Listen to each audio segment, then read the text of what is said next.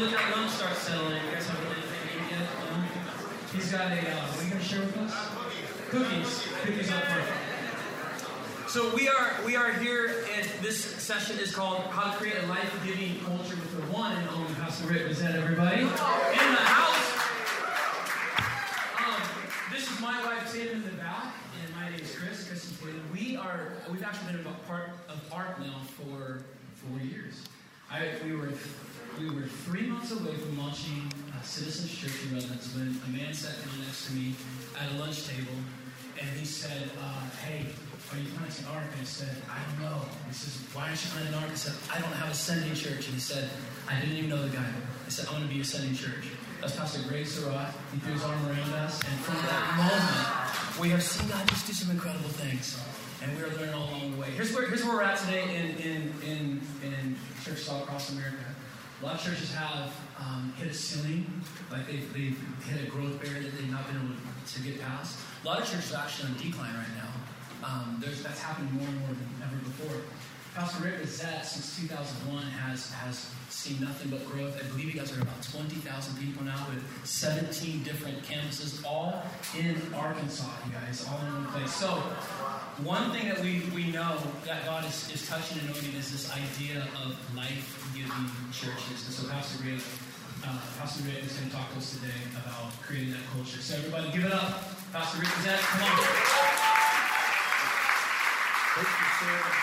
Thanks for sharing this story, because the way the ARC started for me, this is a very common question. What's your perspective on the way that the ARC started? Because my best friend, Chris Hodges, and then our church, we started on the same day, February 4, 2001. But we started at 9:59 a.m. He started at 10, so we beat him by a minute. But the way it started for me, gosh, it was similar to your story. When we went to get together to start our church, it was intimidating. Raise your hand if you planted, all right?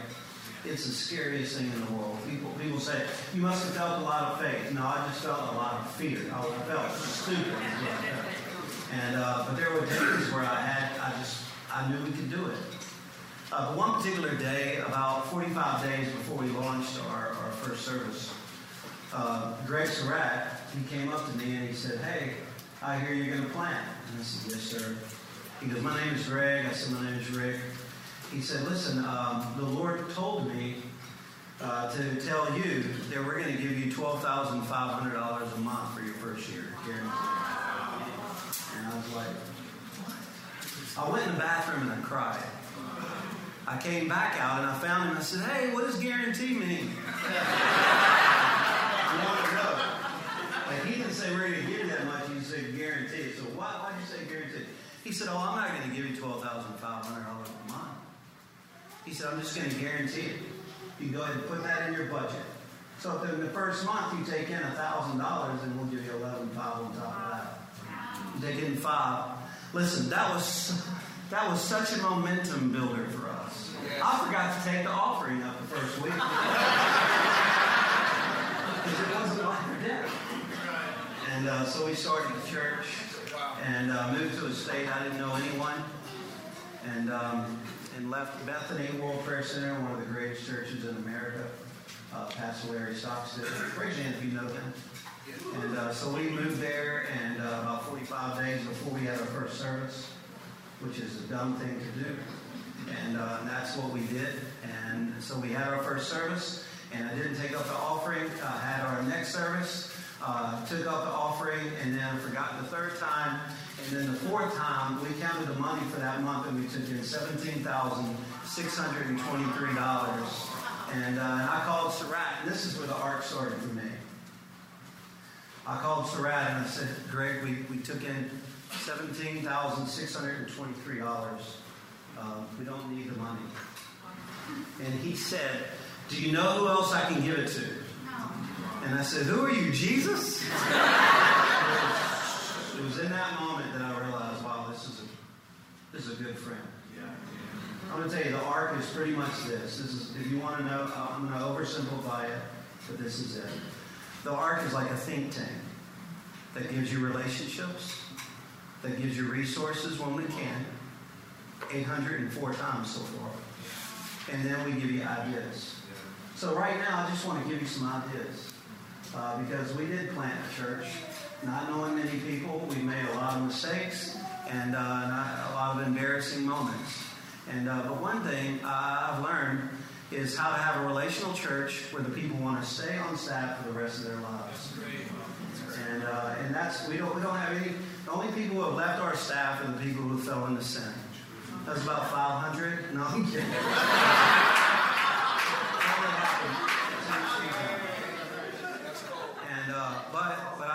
I just want. I'm gonna go eclectic on you. This is gonna be some random ideas.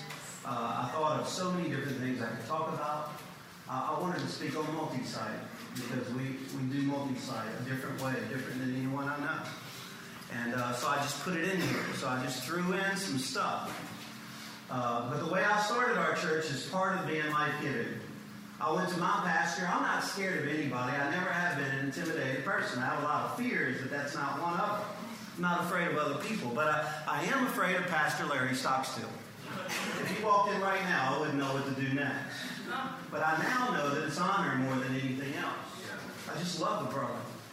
So when the Lord started stirring my heart up, and the advantage that I have on planting a church is different than a lot of people. I was doing church consulting work, traveling around America, teaching people how to grow again. Every denomination, every type church.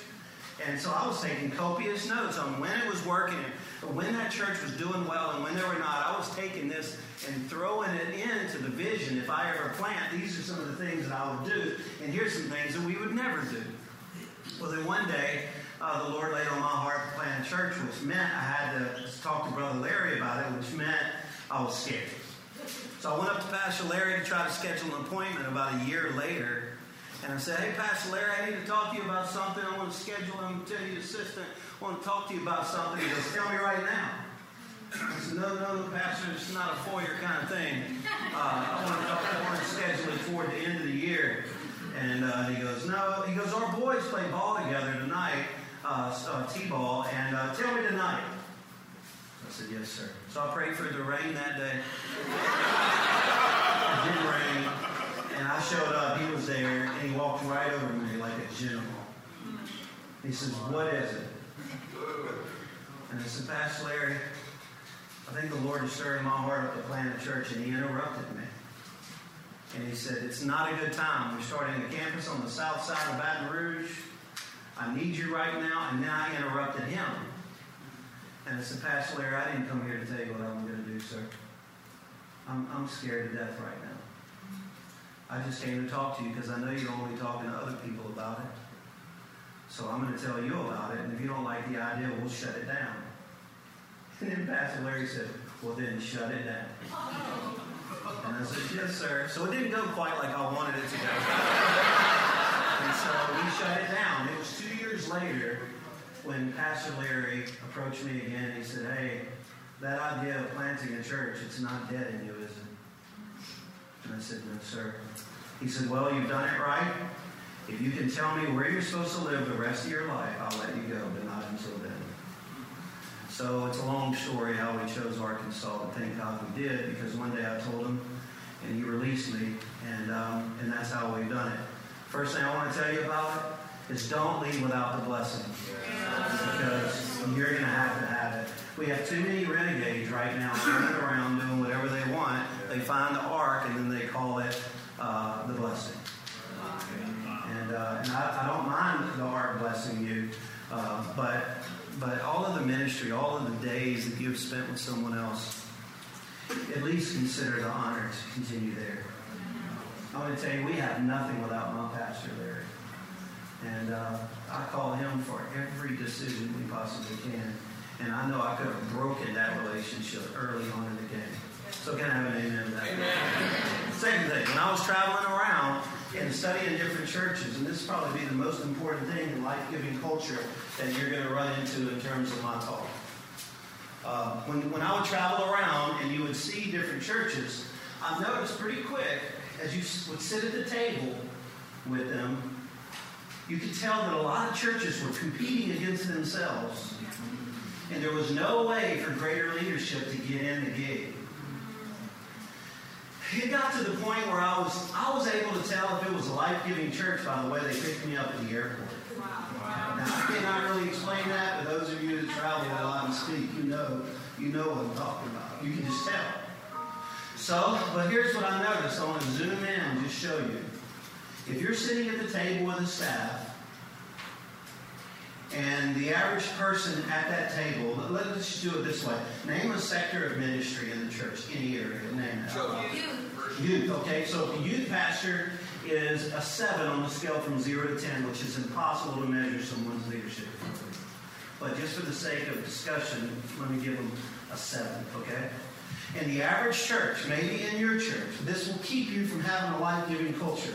It'll keep you from continuing to grow. It'll cause you to have to fire people along the way. And nothing will destroy relationships or the life-giving side of your church more than firing someone. Is there another way to do it?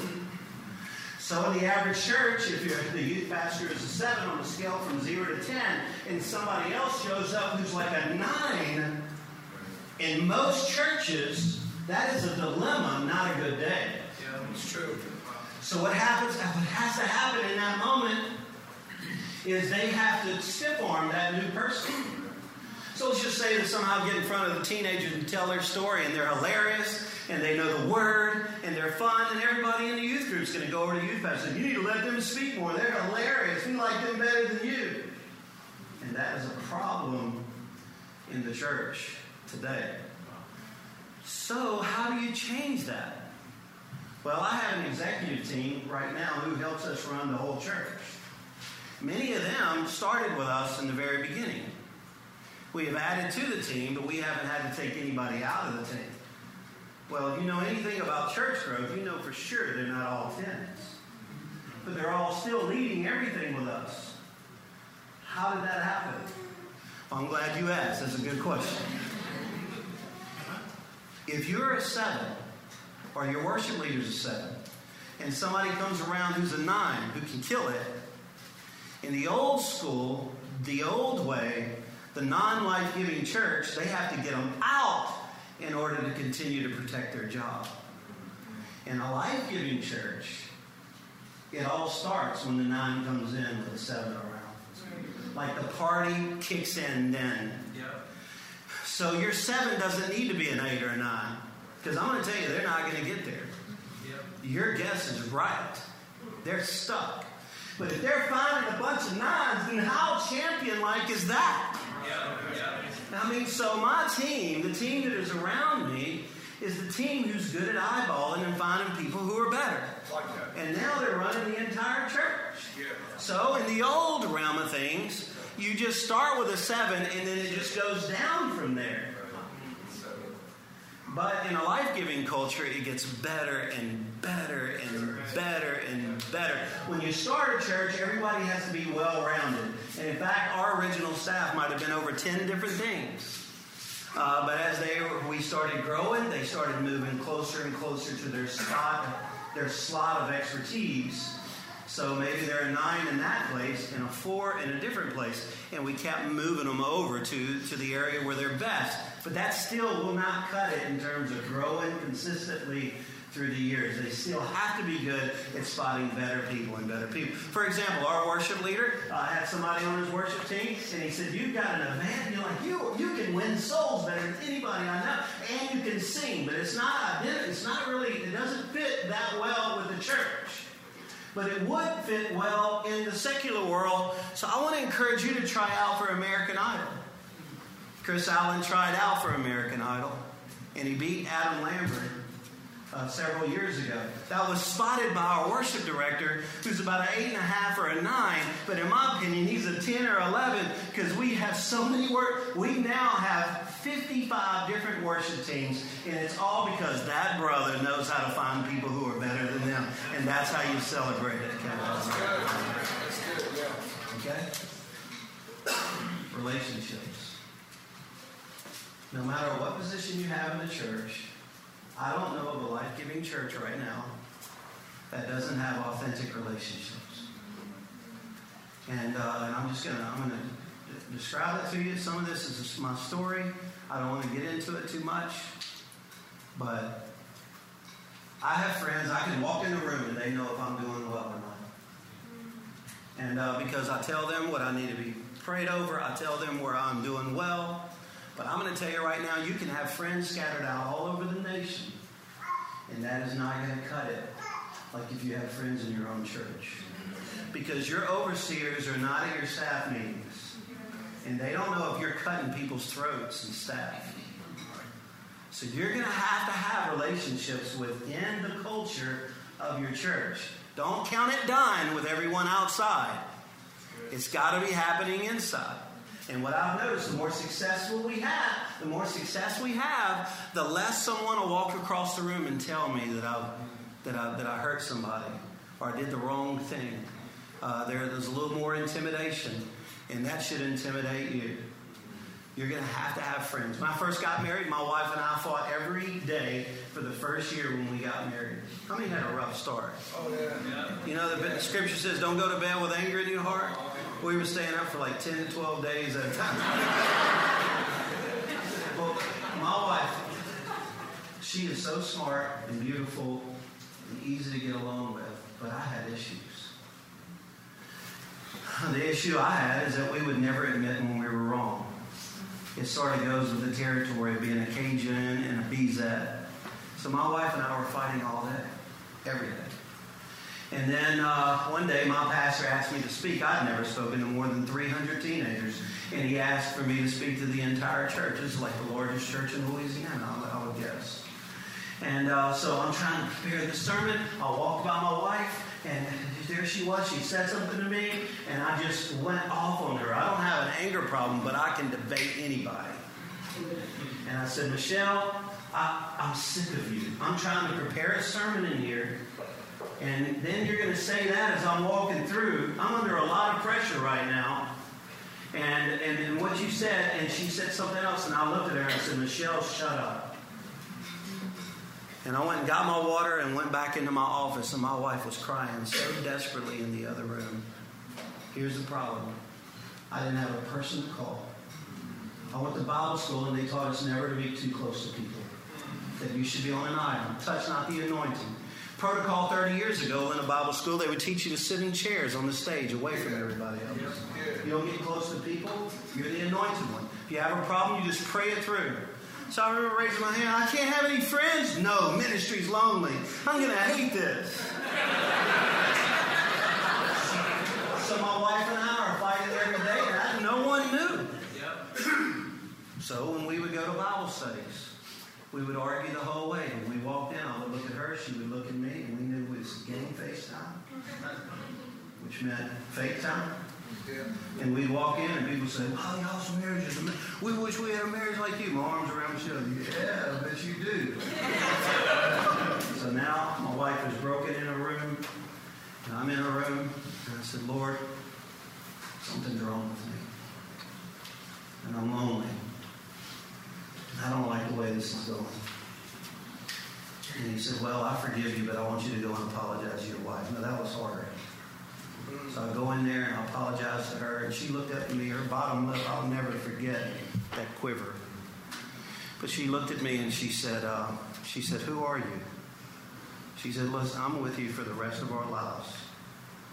I love you, but I don't know who you are. I don't know when you're being authentic and when you're not.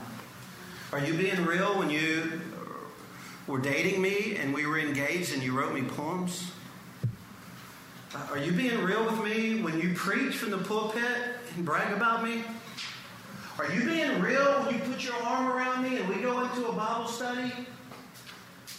Are you being real when you yell at me in the living room and tell me to shut up and you regret marrying me?" She said, "I'm with you forever, but I got to know who you are." And I said, "Michelle, I don't know, but I got to figure this out."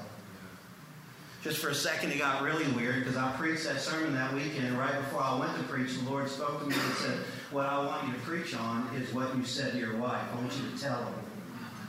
I said, "God, I can't do that. God, that's not how you do church. They taught me in Bible school. God, you need to go to Bible school. They'll clear that up. That's not how you do that." So I decided not to do it. And then the sermon was so bad that How many have disobeyed God? So I asked everybody, I said, hey, this isn't really going that well. Simultaneously, they all said, no. So I closed my Bible and I told them what I just told you. But when I told you, it was 30 years ago. And when I told them, it was 2 days before. So I thought it was over for me in ministry because you're not supposed to do that. And then I looked at Michelle in the front row and she was shocked. And I said, Michelle, do you want to know who I really am? It's me right now. And I felt the arms of God go around me like, this is my boy. I thought ministry was over for me that day, but I didn't care because it was so incredible. But you know what I found out? My ministry started that day. This is who God, look at the early church, and this is how you life. I'm speaking to you about being life-giving, although it looks like I chased a rabbit. The early church, if you look at the original design of the early church, they would break bread together every day, and they were glad and sincere, like they shared things with one another. Who knows where you're vulnerable? Like the one place where you could fall and get into trouble, what is it, and who knows about it, and who's praying with you about that? That's good. Who do you know that can call your wife and ask if you spend enough time with the family? I love to work. I'm addicted to it. I get a high off of it. There were a few years where I had to have somebody who could check my schedule to see if I was doing family night, if we ever took any time to rest. Otherwise, I wasn't doing it. So when you get home, if you look in the mirror and you see something hanging out of your nose, we saw it too. But if you don't let us tell you about it, then it doesn't do any good. And most pastors, as I travel around, they're the kind of person that people have to read books about to figure out how to have skill sets on how to approach you with things that are private in your life. And I just want to encourage you, don't live that way. You don't have to. It's a facade. It's a lie from the enemy. Yeah. You can have friends. You can be transparent. Yeah. Have a place where you can take your heart out and throw it on the table for other people to see it. Now, I do want to say, if you have absolutely no integrity, then you probably don't want to be very transparent. But you can Twitter that.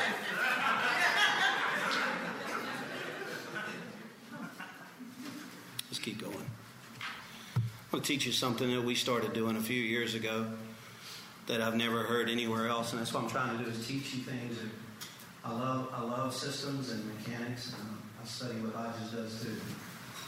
But I wanted to give you something that maybe you wouldn't hear anywhere else. There's a billionaire in our church. His name is Scott, and he sold Verizon several years ago, and he loves God with all of his heart. But I notice all of his kids are serving God.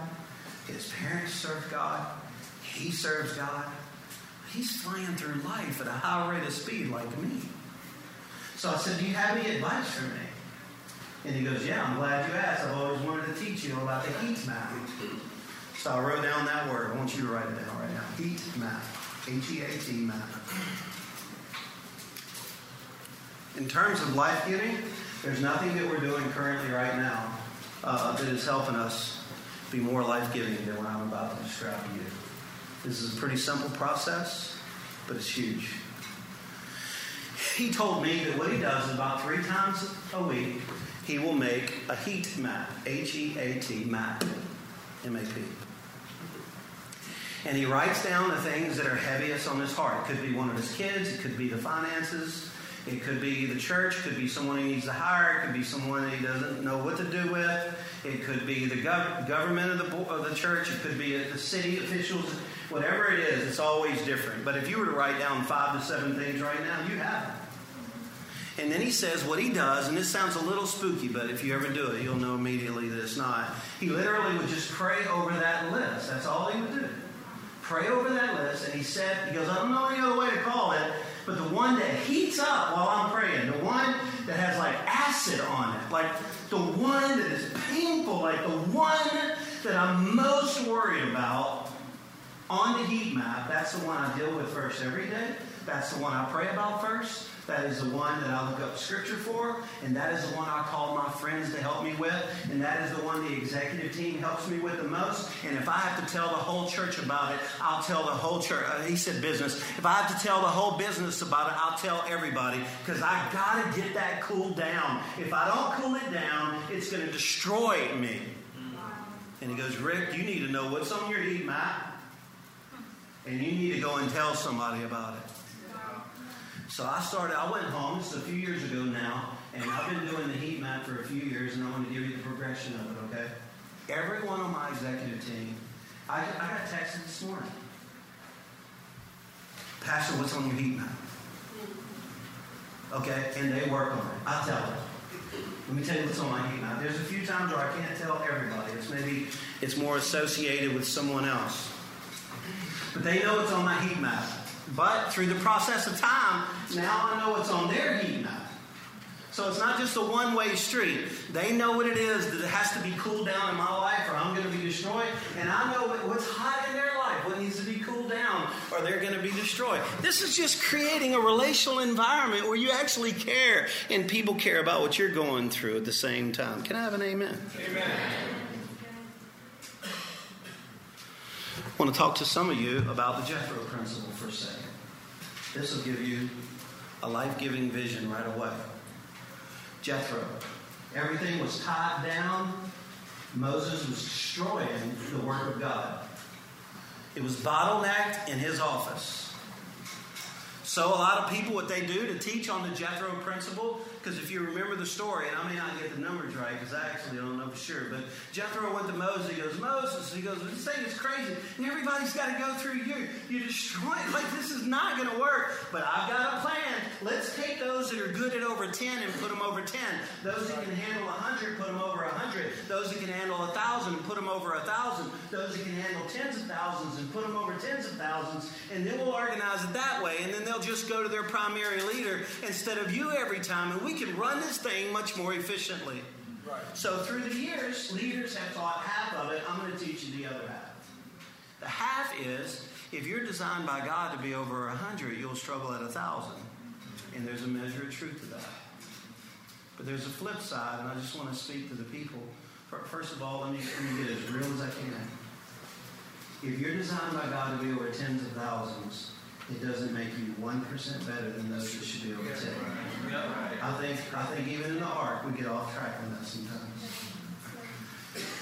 But I do want to tell you that if you're designed by God to be at 100, you'll struggle at 1,000. But if you're designed by God to be over tens of thousands, you're going to struggle at 100. And some of you, church is really hard for you right now because you're small. And I just want to tell you, if you're designed by God to be over tens of thousands, you're going to have to ace being over 100. Or you're never going to see it. This applies in my life more than anything else I'm going to talk to you about, because when we started our church, I really thought because we were in Arkansas that one day we'd have 200 people and that was it. I had a huge vision, but I put it on the shelf when God said, Arkansas, there's no one lives there. It's like, gosh, Lord. So I just said, okay, I'm going to go for two. We're going to have 200 people someday, but I'm going to love them more than they've ever been loved in their lives. What I didn't know is that we were going to start as the largest church in our city and continue to grow. And now we've had over 100,000 decisions for the Lord. I didn't know that would happen. I didn't know. So why am I even telling you this? Because people come to me all the time and they say, Rick, I'm so embarrassed to call you. I don't want to bug you. I know you're busy. I don't know how you do everything that you do. Every time that happens, here's my mindset. They have no idea how easy this is. What's hard is being over 100. When we started our church, that was hard. Pastor has to unlock the door. Church every Sunday. Go turn on the air conditioner. Call the sound man and remind him the church is again Sunday. Run over to the hospital. Counsel everybody. Lead every meeting, every prayer meeting. Preaching sermons. Got to be ready to go. Expert in advertising. Expert on Twitter and social media. The pressure of all that compared to now. But if the Lord wouldn't have guided us through the waters of the smallest seasons, we would not have the blessing of the place that I am called. Yes. And I do believe, as I travel around, that a lot of people are gifted to win a city. They're stuck at 100 because they only measure the success based on what could happen one day, based on what could happen that day. Yeah. Like, you have to love those people like that's all you're ever going to get. And keep the life-giving culture. Because I'm going to tell you, a lot of pastors, this embarrasses me, but when we start a church at the Ark, some of them, they start with 1,000 people. Another one might start with 75. And what I can't take another day is to look at the person who started with 75 and for them to be embarrassed. Yeah. It's immediately you have no life-giving spirit in the church. Yeah, that's good. You stop calling your friends and tell them what's going on. And then those that have a higher amount of people, they stop calling you because they can tell it bothers you. Yeah. And I just, look, my best friend is Chris Hodges. We started the same day. He's got 1 million people in his church. He's literally 2 to 3 times larger than us. Everything they do is better than our church. But I'm going to tell you one thing. I love Arkansas. You couldn't get me to leave for a second. Yes. If you had to, I don't understand why every one of you are not begging to move to Arkansas. I have a supernatural call for it. I just love it. I just beats us on everything. Even fasting. They go 21 days. We knock it out in a week.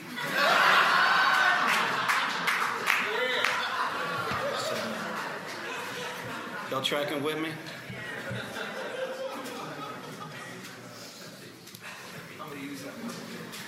Multi-site. How many are not interested in multi-site? You're just not interested. Okay. So we have. How many are? Okay. I'm going to talk to you about multi-site. We started with one campus, and just like most people do. That's not too fast for you. But what you may not know is we have 17 campuses now. 2 of them were mergers. 15 of them were just pure plants. The mergers didn't work so well. So we had to close them down and try again. So they're almost all plants. Acquisitions will work in certain situations, but I just haven't found one yet. So, it's easier to plant, trust me, because I could go down that road, but I would waste a lot of time. But we started our second campus, our 7th month as a church. And so we started our church in February. Whatever the distance is between February and June, that's when we had our second campus. And that's pretty rapid. I mean, that's moving quick. And we were in a city called Conway, Arkansas. 50,000 people live there. And now there's almost 60,000 there. But Little Rock is where I really wanted to be. But the only family I knew in Arkansas lived in Conway. So they said, we want you to start here. So I said, soon we're going to have another campus. Soon after that, the Lord gave me a vision for 50 campuses in Arkansas. We have a long ways to go, but we're going to get there. The reason I know it is now all of our campuses are going to start a campus in the next 2 years. And we got a vision for that. And I can share on that, after the session if you want to come and talk to me. But when we started the second campus, I just want to let you know, if you don't like your first campus, you're not going to like the second one. Okay? There's a lot into that. Because a lot of people, what they do is they go, wow, I hate the first campus. Let's get it right the second time. No. You're going to have to ace it the first time. And if you don't like the second campus or the first campus, you're going to hate the second one. And in fact, the hardest campus that you will start will be your second campus by far. Because once you leave, it's like a sibling to the house. And it's just harder to manage and to keep everybody a team when you're not in the same house anymore. Yep. And it's very hard. Communication skills, all of your systems have to be flawless. Everything has to be clear and obvious. And the relational, you have to work 3 times harder to keep the relationships going. Pastor Dave was talking about earlier that they get together every Wednesday and pray. That's the reason why that campus is successful, because they work twice as hard. You don't have to pray all the time if you're all in the same house. You're praying all the time anyway. But when you got them scattered abroad all over the region, you got to bring people in to build relationships. Can I have an amen on that?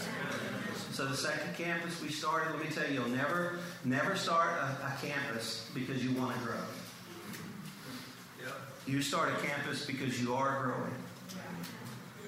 And it's just like adding a third service when you haven't filled up 2 services. Well, why would you do that? Well, we just won't try. Well, you could try. But it would be best for you to fill up 2 and then add a third. And it's the same thing with campuses.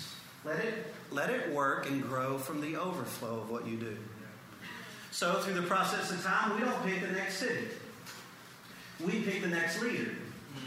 I picked where I live. I love where I live. You couldn't pull me away from Conway, Arkansas. Live on top of a mountain. There's 4 colleges in that town. I just love being there. Well, it's a good thing because I'm going to live there the rest of my life. And God calls people in seasons and into places. Hell, I want my pastors to be on staff with us for the rest of their lives. We're a life-giving church. Every time somebody unplugs and moves away, it takes away just a little bit of the family. And so I want them to love it and choose it. Now, I can work on their prayer time because I had one brother who was saying, I want to plant a church in Jonesboro. I've always wanted to plant a church in Jonesboro. Jonesboro is 2 hours away from where he was in Little Rock. So I said, yeah, okay, let's pray about Jonesboro. Let me show you some data about Benton Bryant, which is only 10 minutes away. And let me just show you the 2,000 people we have coming in from there every week and who are tithing and are faithful in leading. I just want to show you this. And he's like, man, the Lord's showing me right now. We need to go to Benton Bryant. So you can work it by giving them data, but I believe it's very important that couple that they are called to live and die in the cities. And Yes. I think it's probably more important than anything else related to campus development. How do we do our services? How do we even run our services? I write the sermons, but I like raising up leaders. I love video church. We do video at our main campuses. We are unique because we have 2 main campuses. This is very important for you to understand. We started in Conway. Our second campus was in Little Rock, and those 2 became primary campuses. We have 2 main campuses. I drive back and forth to these campuses every weekend. There was a season for 5 years where I did 7 services every weekend. I don't recommend it. I'm not bragging about it. It's embarrassing. But it was before I had enough leaders to speak, and it was before HD TV came out, and there was just a lot of reasons. We just didn't have the quality. I couldn't do it the way I wanted to, and I'm still working on the covenant relationships like in our church. So it took a while, but then I found somebody, and then I moved out. So I believe in video. I want to make sure you know that. I believe it. Because our 2 main campuses, we decided to put video at the largest services at our main campuses, and to prove that people choose services based on prime time and not video. Prime time wins more souls of the Lord than anything else in your church. When you're growing, prime time is the soul winner. So I thought, well, if that's the case, and I'm preaching this and I believe it, then I'm going to put video at the prime time, the sweetest spots at our main campuses, and I'm going to speak live at the other services. And that's what we have done, and it works. Outside of that, though, I like raising up leaders who can preach. Just something about it. I get a high off of that. Not every church needs to do this. So I'm paranoid right now because if your church is multi-site in their video, it's going to be embarrassing to me for me to think that you're going to hope that your pastor changes his vision. He better not. He better do what the Lord's telling him to do.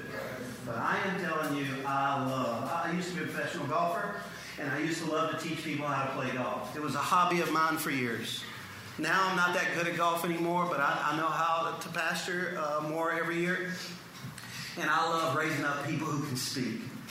I raise them up. I've found most of our pastors who can preach their brains out in the foyers of our church who had never preached a sermon. Pharmaceutical sales rep was telling me a story about what happened with the doctor that day. And I'm listening to him going, this brother could preach. I started pouring into him. A year later, he's preaching in the main auditorium with me and no one else in the room. I'm taking notes and destroying his sermon. It was a mess. But then we worked on it and got it better and better. Within 14 months of that episode in the foyer of the church, he preached his first sermon to a church at that time that had 7,000 people. And now he's one of our primary speakers. When I'm not around, people applaud because this brother's way better than me. I love finding people that are better than me because remember, if you're a 7 and you're finding 9s, it bumps up to 7. You can't do it in children's ministry and on the worship team if you're not doing it with the pulpit too. That's good. So I love raising up preachers. So what does this mean? That means that all of our campuses, except for 2 of them, 15 of them, it's live speaking. So what does that mean? On Thursday at 12 o'clock, I finish the sermons, I'll write them, and I send them to the brothers. And some of the ladies speaking for us. So I send them out there, and then they start working on it Thursday and Friday. I send a second edition on Friday at 12. Saturday, they go into a private link. None of them have Saturday night services. I have 2.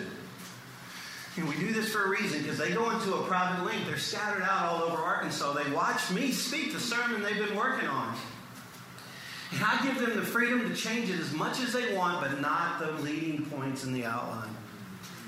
And the reason why I say no, not to the leading points, is because at some point in the sermon, when I'm done, I'll take a 5-minute clip out of my sermon. Let's just say it's the 3rd point. Let's just say there's 3 points in the sermon. So you preach point 1, yada, yada, yada, yada. Preach point 2, yada, yada, yada, yada.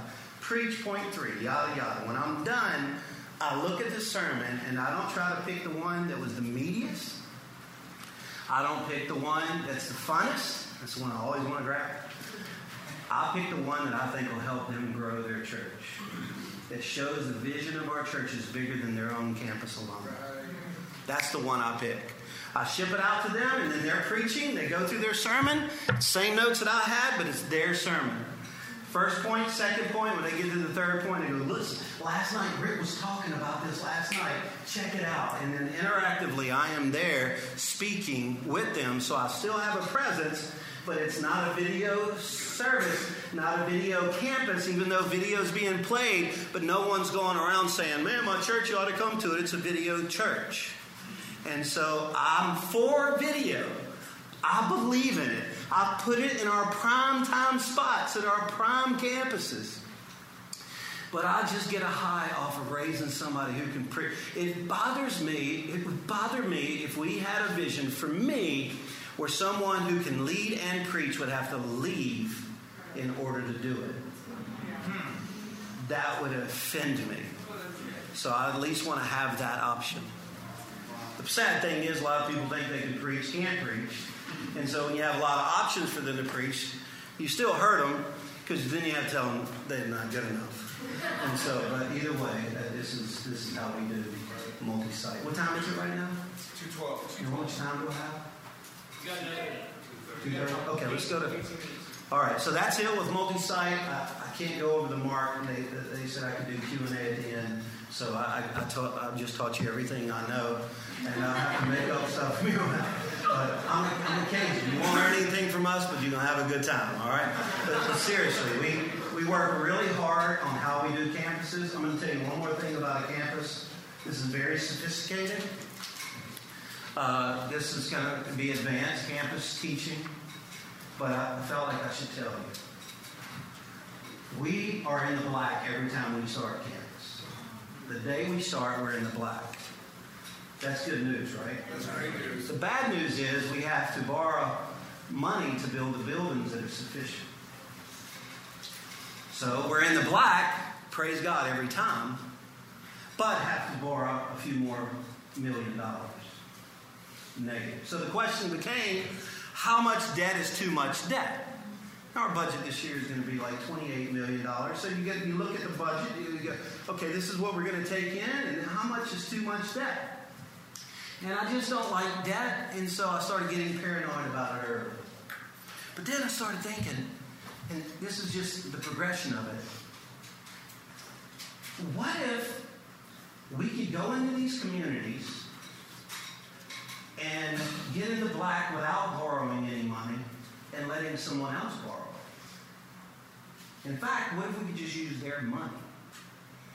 So I used to be a trader in the stock market. I did calls and puts, which is aggressive trading. So I noticed as I was looking out there that a lot of people have their money right now in money markets. And I was thinking, why you don't put your money in a money market unless you're afraid to invest?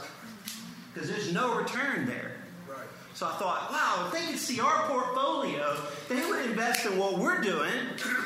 But there's no way they can invest in what we're doing. We're a church. And through a lot of prayer, it just hit me in the middle of the night. I woke my wife up. And I said, babe, they can invest in us. If they invest in the brick and mortar. That's the only way. But they can. So fast forward it now, 3 years later, we now have price wars going on between people in our state who buy the land, build the buildings, build it out, put in the FF&E, like turnkey ready with video and lights and everything. We lease it from them for 5% more than their cost, so I didn't have to incur more debt. We know we're going to be in the black, plus 5% more than that. It's not even 5% more. It's just 5% more in the cost of the building, not 5% more in the whole budget. Much less than that. So I know we can do it. And then what they do is a lot of these people love our church so much that they're going to do this for us for 15 years and then deed us the building. Wow. And then they get a 50% tax write-off. It just can't be a part of the contract for them to do it. It can only be a handshake. So even if they never give us the building, it's still a win for us.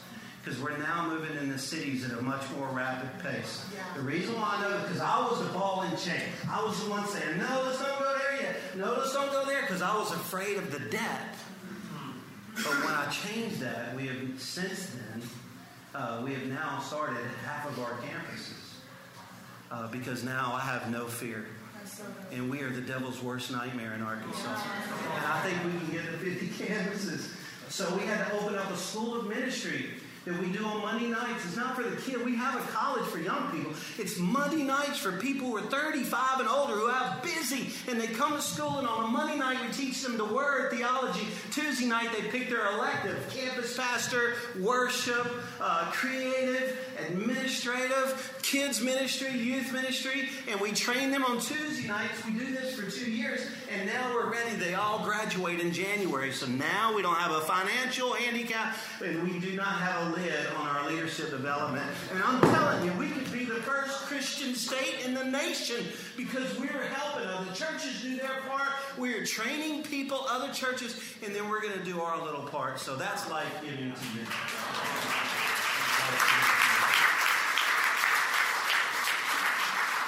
That's the fastest I've ever explained that. I hope it doesn't make sense. Y'all look at me like, he's dumb as a rock. Anybody, any questions?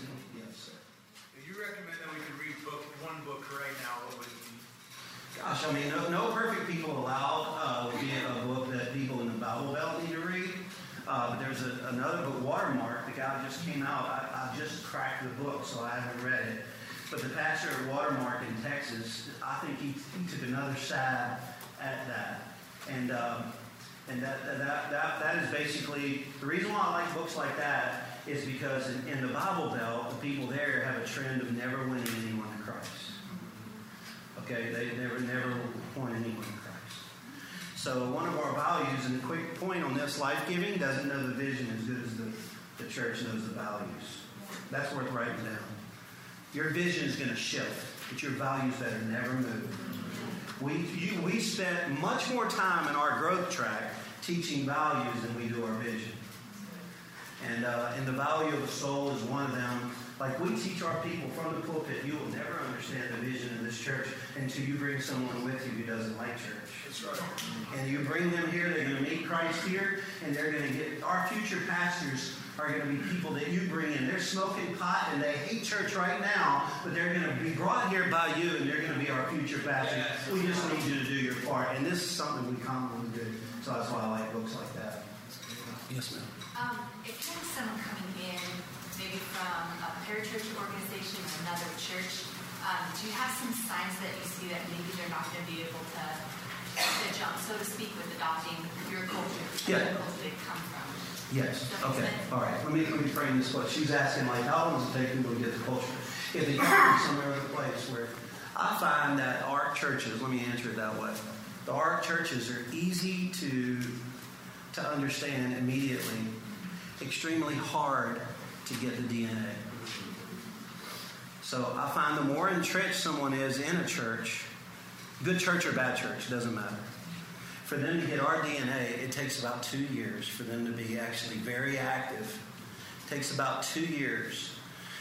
For example, they might come in with a lot of authority. Here's another point I was going to touch on life giving. You have a certain amount of authority, don't use it. You can use some of it, but don't use it all. There's nothing worse than somebody showing up at a meeting going, hey, I'm the pastor. God told me this is what we ought to do. Let me just ask, what do y'all think about it? And everybody's going to go, well, we think about God. We love God too. I guess we have to do it. The Bible says love must be sincere, hate what is evil.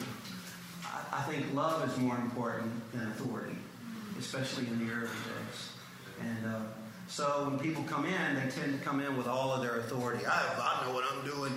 And it's just a slow-moving process. And most of them cannot take the pain of slow moving, because they were able to sell the last church on getting a mic in their hand really quick. And that's not the DNA of our church. Okay? I think you said this, that you guys don't let people go, you don't fire them. So how do you know? Yeah, we kill them. It's a lot easier. Louisiana Mafia. She said, you said you don't fire people, so what do you do? I said, we kill them. Well, first of all, we have had to fire people who have fallen into sin. And but sin to me could also be someone who's not even teachable. They're destroying the church. I look for this value in terms of life-giving. Are they a son and a daughter in the house? Yeah. Listen to the language of them. This is how you know. If they're saying, well, I don't know why they do it that way. Yeah. Oh my goodness, that's a sign right there. I wouldn't do it like that. Listen to the sound of the people. So, first of all, we don't put them into the pocket until we know they have the language of the family. So you save a lot of, most churches, the reason why they fire a lot is they hire too quickly. And it's just much better to wait until they're in the family, and then it's just a different ballgame. And so our staff, man, our original launch team, the only one that's not on our launch team from when we started our church are the people who have moved away. So we just keep them, loving them. And I'm going to tell you a mindset that helps me with that. Most people who are griping in your church, and I know you're going to disagree with this, all right, so go test the waters. Most people who are griping on your staff or in your church, the reason why they're really griping is not because of what they're saying. It's because they don't feel loved and valued.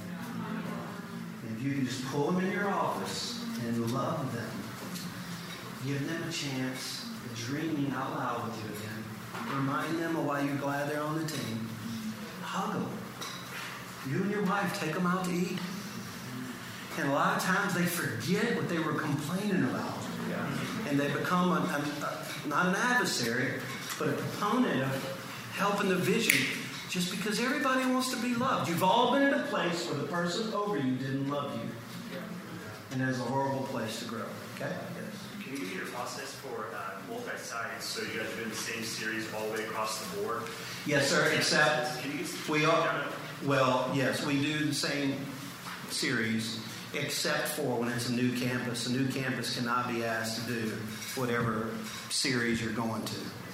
We're about to go into a series called the Arkansas God Sees, which is our vision series. Well, we have 2 new campuses in Clarksville and Fayetteville. It would just be ridiculous for them to have to preach on giving and legacy and commitments, at the grand opening. Hey, welcome here. Glad you're here. Talk to you about raising money. So we have the series that we did when we started. The first series I ever did was with Chris Hodges. It was 10 lessons, a series called Life's Top 10. He wrote 5 of the sermons. I wrote the other 5. and I've kept those through the years. We've changed it really to Lifestyle 10 is a fake series. That's what we call it, a fake series. It really is not a series. It's a fake series. You can put anything in there that you want. And I think you have to have those type of series that you can float around. So we literally cut and paste that and give the campus that option to do it at their opener. Yes? Talk about being multi-site. Do you see a differentiation between planting churches and planting multi-sites? Do you plant churches? Yeah. What do you do with leaders who are just like, I've got my own vision of the world? ARC? That's a great question. It's a very popular question. You know, we started the ARC with some other guys, and now the ARC is grown. So many people are giving to it. But we've always given 2% of everything that we take into the ARC. And so that's become quite a bit of money. And so I like that we give to the ARC. But what I like the most about the ARC is that the ARC is successful. 93% of the time, they succeed when they plant. And it's because they do a lot of study. There's no politics in it. It's just if you've got it, they're going to believe it, and then they're going to plant you. Because they're not trying to plant a church that makes it. They're trying to plant an influential church like in the book of Acts. Jason, he turned the city upside down where he was in. That's what they're looking for. So if they want to plant a church, I'll send them to the ARC to be a success, to be investigated, to be vetted. And when they're vetted, sometimes the ARC says no. So I'll let them look into that first, early. And then when they're told no, a lot of times they want to stick around with us. I don't mind the crumbs from the table of the ARC, and I don't mind it at all. But typically speaking, that has only happened one time, and it could happen again this next year. But out of all of our campuses, none of them asked to plant first, except for one, and then soon to be another. Because it's so much easier to be a campus pastor than to plant. And we let them do whatever they listen. That we give. Here's how I do our campuses, and this is. I didn't want to get into this today, but I'll say it in short, and you can know. I'll let the campus pastors at every one of our campuses run that campus exactly the way that I did when our church was that size. When we're at 1,000 people, I know exactly what I was being paid. I know who I was able to hire. I knew everything about them. The only difference is they have a group called Central that we can supply to them that is much cheaper than they can hire on their own. So they never opt out of choosing Central. Our graphics, our videos, our logos, our admin, our HR. You just can't afford to go out and do all of those things. So we give them so much liberty that it looks a little bit like a downgrade to go and plant sometimes. And I actually do that for a reason. Because I don't want our family to leave. And so I can either tell them, no, I'm telling the ARC, you're worthless. Or I can just create an environment where they never want to leave. I have 3 more minutes. So when you plant when you start another campus, do you have all the bases covered from your worship, children's, admin? Can you walk me through that, like everybody that you have to have ready before you send out? Okay, that is a loaded question that needs to be answered. But we actually have, not only do we know the template, but we have software that we have written that I can give to anyone here. And the software is related to that. It's also related to, let's say you plant a church 10 miles down the road. Well, you're going to corral people over there. Right. Okay, that's wonderful, right? Because you create space in the original. It's wonderful, but it's real leaders leaving and real finances leaving. Yes. So you've heard the city campus is actually having to pay a huge price. Yeah. Well, how do you know what the price is? Well, you're going to have software to show you what these people have contributed in terms of time and talent and treasures in the sending campus, so you actually know what their involvement is and payback to Central. Yes. And so we've done this so many times now that we have figured out how to do that. And that way campuses are motivated to start campuses, because if they're just losing their finances and losing their people, campuses are not going to want to start another campus. So we have figured out a way where they're motivated to do it. It actually helps them. see you to get the software, sign up or something? Yeah, you would, okay. Best place to do that is C. Roberts. That's my assistant. She doesn't have this software, but she knows she runs our whole church. Just like Claire. C. Roberts. Claire. How do you know her? Oh, are you asking if you know my... I don't, but I haven't emailed from her yet. So she emailed you and said, I told you she was good.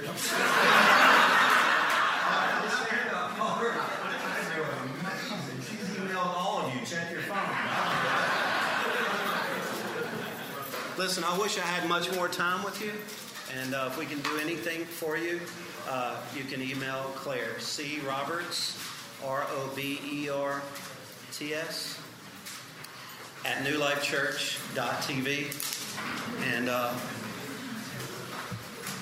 if you ever want to come and hang out with us, anything that we do, our round tables and anything, we don't charge for any of it.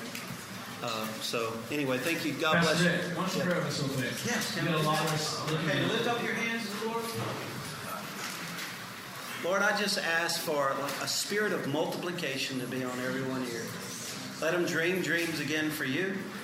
Lord, I pray that everything they put their hands to do will be blessed. Lord, I pray that everyone on their staff will also have like vision. Pray that they'll be lenders and not borrowers. Lord, I pray that you'll give them favor each and every day. And we thank you the most that we know you. But right after that, we're thankful that you want to use us. It's amazing that you do. So we say, yes, sir, here we are. Send us and make it count. In Jesus' name, amen. Love you.